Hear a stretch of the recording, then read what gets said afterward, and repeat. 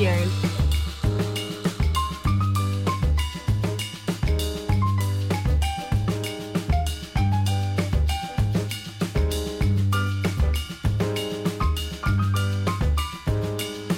Hello and welcome to this episode of Catholics Read. I'm Luke. And I'm Kiara. And I'm Victoria. And in this episode, we are reading...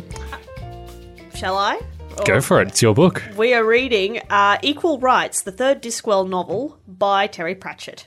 Or I've been reading anyway. For something a little bit different. Yes, for something completely different. In the words of Monty Python, this is a fantastic series. Actually, there are, I think, 20 at least titles in the Discworld series, all written by Terry Pratchett from his very, very phenomenally British and sarcastic imagination.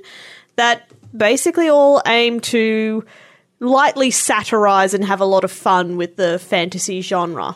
So, I've heard that there is a Terry Pratchett novel on Australia. Yes. I may have heard that from you, actually. Yes, there are a number of Terry Pratchett novels that in part mention Australia or, make fun of Australia. But this particular one I've selected is one of the earlier ones, as it is the third one. And it introduces my favourite character, which is Granny Weatherwax, the witch from Ramtops in the Discworld. And so... for those of you who have been around the internet a long time and you've heard of the one of the metaphors for infinite regress, when you're talking about the existence of God and people say the infinite regress, they say, well, that's like saying the world is balanced on a bunch of elephants, which is turtles balanced all the way down. The turtles all the way down. It's a Hindu reference. It's a Hindu, but that's what the Discworld is set on, a great celestial turtle that flies through space. And the turtle has a name. He's the Great Artun, and that's what the Discworld sits on. There you go. And so that's partially why I think it's partially why it's become extremely popular, because of Terry Pratchett's creation of this Discworld sitting on the back of a giant space turtle. But Granny Weatherwax is a hilarious character. She's a witch, and her best friend is Nanny Ogg, who's also a witch. And they live in this little town called Badass, high up in the mountains. I'm not even kidding. Sorry, I was thinking of the Wizard of Oz just then, but no. And this particular book is about witches and wizards for the most part. Now, obviously, witches are all women and wizards are all men. But the plot line of this book is basically there is a prophecy about a very powerful wizard to be born. He is the 8th son of the 8th son. And so this great old wizard goes up to go and find this newborn baby and prophetically hands this little baby the staff that is to be his inheritance. The unfortunate thing is that no one checks the gender of the baby, and it turns out it's a girl. And this has never happened before in Discworld. Women are witches and men are wizards. They're two different magics. One's from the earth, the other's from the sky. Women don't do the sky magic and men don't do the earth magic. It just doesn't work. And so, of course, this is a book about that little girl as she grows up and tries to find, all sorts of dramas, and it's hilarious all around. Makes a lot of fun of gender roles in fantasy, particularly. So to give you a sense of what Terry Pratchett's writing is like, I was going to read you a quick little passage here. It's a quick little passage here. She was named Escarina for no particular reason other than her mother liked the sound of the word. And although Granny Weatherwax kept a careful watch on her, she failed to spot any signs of magic whatsoever. It was true that the girl spent more time climbing trees and running around shouting than little girls normally did. But a girl with 4 older brothers still at home can be excused of a lot of things. In fact, the witch began to relax and started to think that the magic had not taken hold after all. But magic has a habit of lying low, like a rake in the grass. It reminds me of the Sideshow Bob thing on The Simpsons. Yeah. Yes, that was an image that also sprung to mind when I read that. He's got a similar style to William Goldman, that wrote The Princess Bride. That sounds very like, satirising the fantasy genre. I like it. Yeah. It's also a little bit like Hitchhiker's Guide to the Galaxy. Yeah, He's of that same kind of caliber as, and like I said, he only passed away a couple of years ago, Terry Pratchett. May he rest in peace. Yes. And he's like I said, he's a prolific writer. There are like 20 of these books. And the brilliant thing about these too, by the way, is you can pick up almost any Terry Pratchett book in almost any order. And they're almost standalone stories. So you can just, go out to the bookshop and buy whatever Discworld novel you see on the shelf and start reading it, and you won't be too, lost. It's not a lot of presumed knowledge. No, he writes with not a lot of presumed knowledge, but he does have kind of series, and he does have sets of characters that he follows intermittently. So, sometimes, so he writes this book and then takes a break for a couple of books and then writes another book about Granny Weatherwax and Nanny Og and all that sort of stuff. So the way he's set up this world is that there's little niches that he just pops in and out of and tells stories, which is quite a good way to do a fantasy series. It means you don't get bored. And this is certainly not a boring book. This is entertaining. I was giggling reading this. Highly recommend it. Highly recommend it.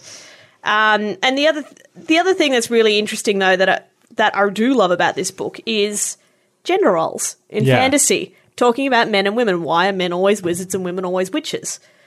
And what's the qualitative difference between the two? And so Terry Pratchett goes on about does have very, very distinctive gender roles that he does like very intensely satirize and poke fun at.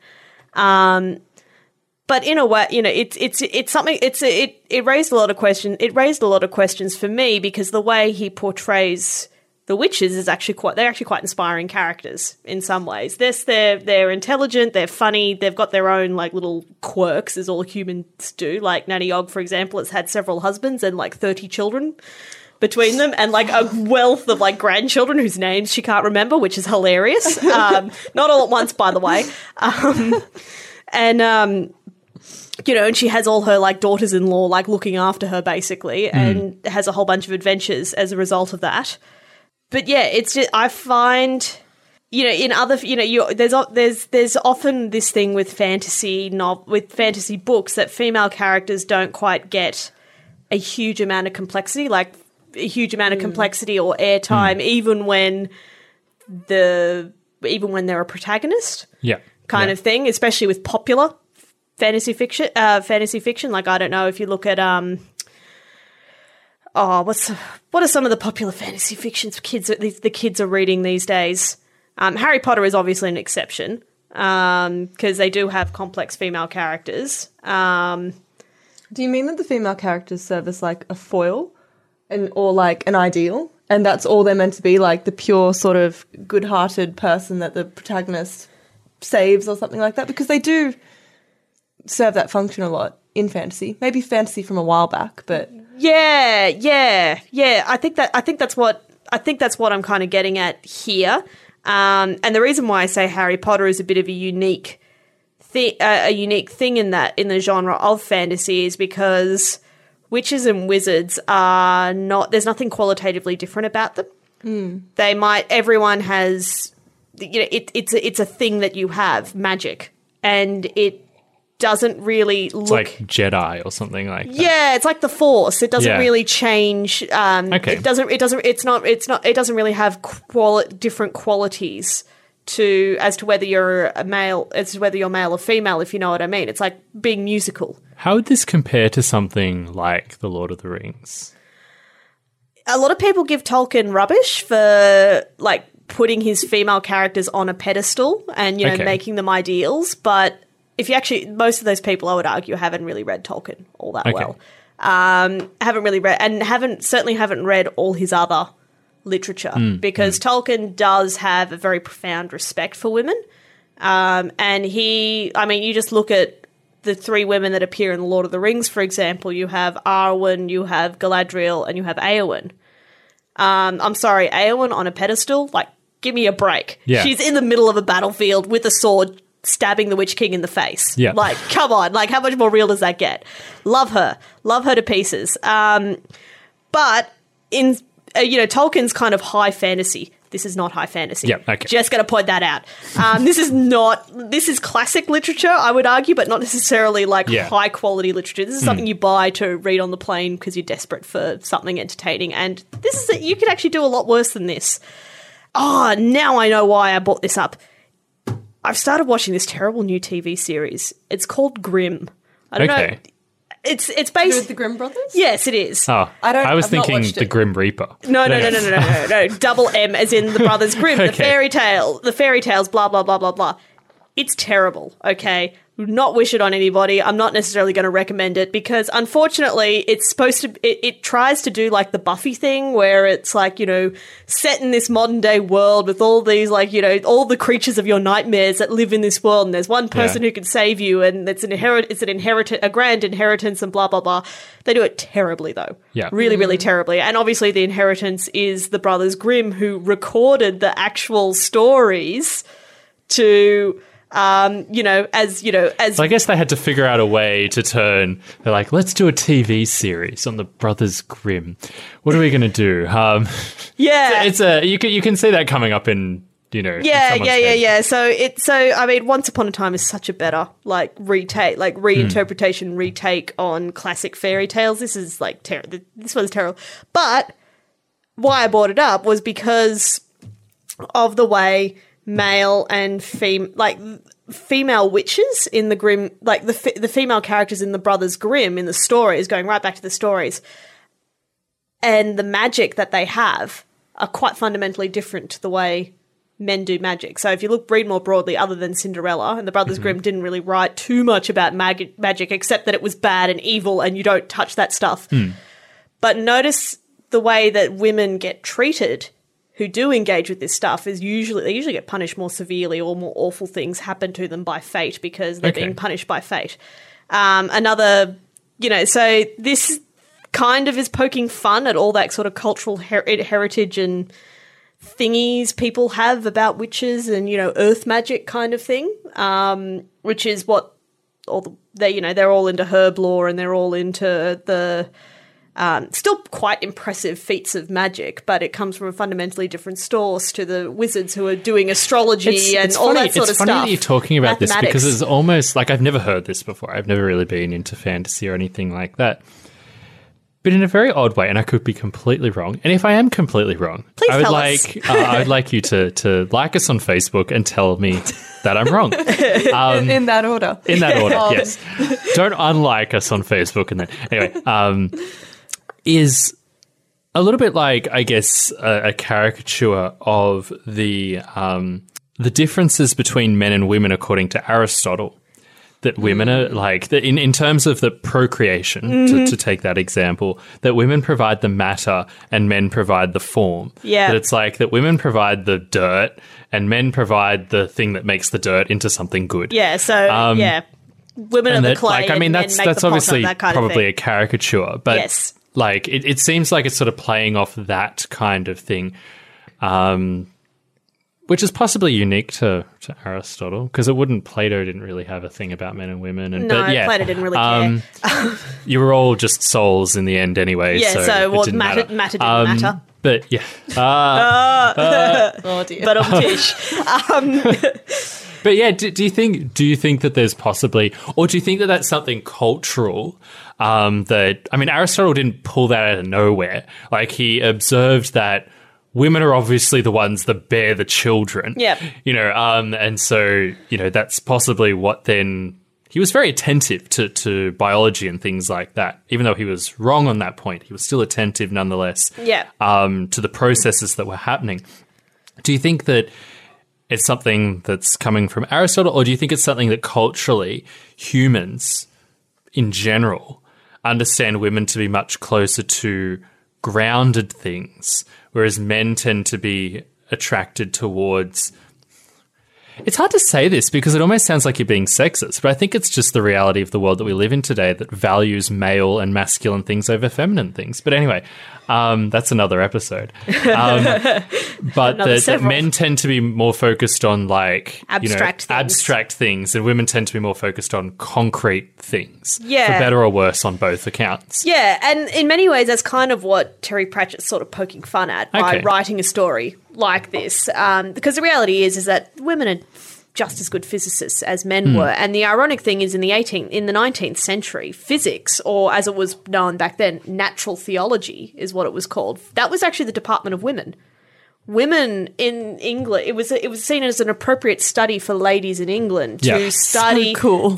to study astronomy. Yeah. Because that was the heavenly bodies and natural things. That's what women did. Men did manly things like grammar and linguistics and classics. That's funny. And that's really interesting. yeah, so the way that it's reversed over the last, couple of centuries or so is actually, it shows you that the dynamics between what's seen as appropriate for men and what's seen as appropriate for women are liable to change. And it's also clear that women are clearly no one's going to argue that women are clearly not capable of abstract thought, because that's rubbish. We know they are. They're humans. Yes, they're humans, and therefore they're capable of abstract thought. It kind of is a thing that humans do. Yeah, for better or for worse, it's a thing humans do. But it is seen consistently from ancient times through to now that women have this thing with the earth and men have this thing with masculinity is seen as this thing with the sky. Something that's not of the earth. It's the opposite of that. So you look at Greek mythology, for example, all the female goddesses are around fertility, earthliness, that kind of thing. Like Ceres, goddess of grain and farming and fertility. You see it in you see it in a number of other pagan deities. This separation between ones that are associated with masculinity and ones associated with femininity, and they're always sort of seen as being more associated with the earth, because that's where the fertility is, and women are fertile, they produce babies, all that sort of stuff. Other female animals produce babies, so there's kind of there is that then kind of got translated into medicine effectively in Western medicine. So there's I forget his name. It'll come to me in a minute. But this is a Roman doctor. He essentially wrote the defining medical text that would influence everyone up until we kind of up until we figured out what germs are and started understanding anatomy a lot better. So for several centuries, millennia even, he was the thing about the human bodies, and so that's where the humors come from. Oh, so the four humors, okay, and the balance between the four humors. But he also had this thing about why men and women were different. Okay. Women were different because they were cool in temperature, not in cool, not in the other sense. Although that is also very true. So women, I'm outnumbered. Yeah. So women were, because they were fertile, that means they obviously had a lot of water in them, which means that they were cooler, and so the color blue was associated with femininity. The color, Ah, yes, okay. And that's why women had bigger hips, was because cool air sinks. And that's why women have bigger hips. Hey, wait for it, it gets better. Men, on the other hand, were hotter temperature-wise, which is why they tended to be angrier, why they tended to be more aggressive, and why they had bigger shoulders and bigger heads, therefore bigger brains. Hot air, right? See, I was thinking bigger heads as in like bigger egos. No. Well, I'm pretty sure I would love to know if this guy was actually kind of being semi-sarcastic when he wrote this down, because I would not be surprised. There's probably a theory out there that it was all a joke. Yeah. But anyway, and that's why red, the colors red, is associated with masculinity. So you see that all over. Classically, pink was a male color. Exactly. That's right. And baby blue was a female color. Until apparently golf changed this, but Golf. Golf in the 20s changed all of this, but I don't have blame golf. I don't have a reference for that. Golf. No, I don't have a reference for that, and I can't remember who told me that, but that's what I've been told, that the Listeners, pink blue if thing you know switched why over. golf is to blame for this, or why it's not, and why Victoria shouldn't just listen to everything she hears, but whatever. Yeah, so getting back to Terry Pratchett, this is kind of the cultural milieu that we've grown up with in the Western world. And to this day, that still kind of influences men. That still kind of influences the way men and women perceive themselves and their roles within society. And there's no questioning that men and women are different. I'm sorry, but they are. Men and women are different, yes, but that doesn't mean necessarily that there are things out there, activities out there that are necessarily masculine or feminine. outside of childbirth and breastfeeding. That is the only distinctly feminine thing out there. Because women do it. I won't argue with that. Anything else though is fair game. Physics, skateboarding, horse riding, mechanics. Anything else out there? Sewing, tapestry, embroidery, whatever you want. Like, I have to do a lot of heavy lifting for women, so maybe I should take that argument to know how to do that. yeah, well, that is actually a biological thing, though. I men do. It's not my fault. I don't go to the gym. It's my hormones. Blame them. Yeah, hormones. But no, I know what you mean in terms so, of like role, like specific gender roles. What activities that are supposedly proper to one's gender. Oh, I'm going to start something. Oh, you're going to start something. What about? I dare you. No. This isn't something to make fun of, but it's a serious discussion. It's about frontline infantry. Oh, that's a tough one. It's a big debate. And my timer just went off, so we're going to stop now. No. We're going to leave you hanging. No. It's right. I think that a lot of this stuff about gender theory and that kind of thing, to a certain extent, might rest upon the obvious fallacy that men and women are different in a superficial sense. Yeah. And that they argue against that. They say, well, obviously men and women are different in that way, therefore there is no difference, when it completely ignores a lot of the underlying differences between masculinity and femininity.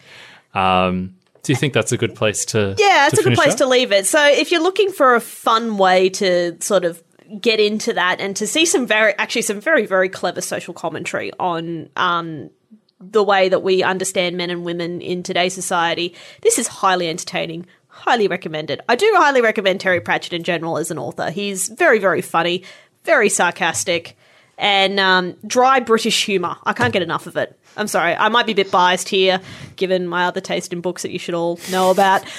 But yeah, that's Equal Rites by Terry Pratchett. All right. Well, thank you very much for that, Kiara. And I don't know what we're doing in the next episode. We always do this. I don't know. But there will be something. There will be a book. Someone will. There'll be some kind of literary text. There will be. So we will see you all next time. Bye. Bye. That was an episode of Catholics Read from cradio.org.au.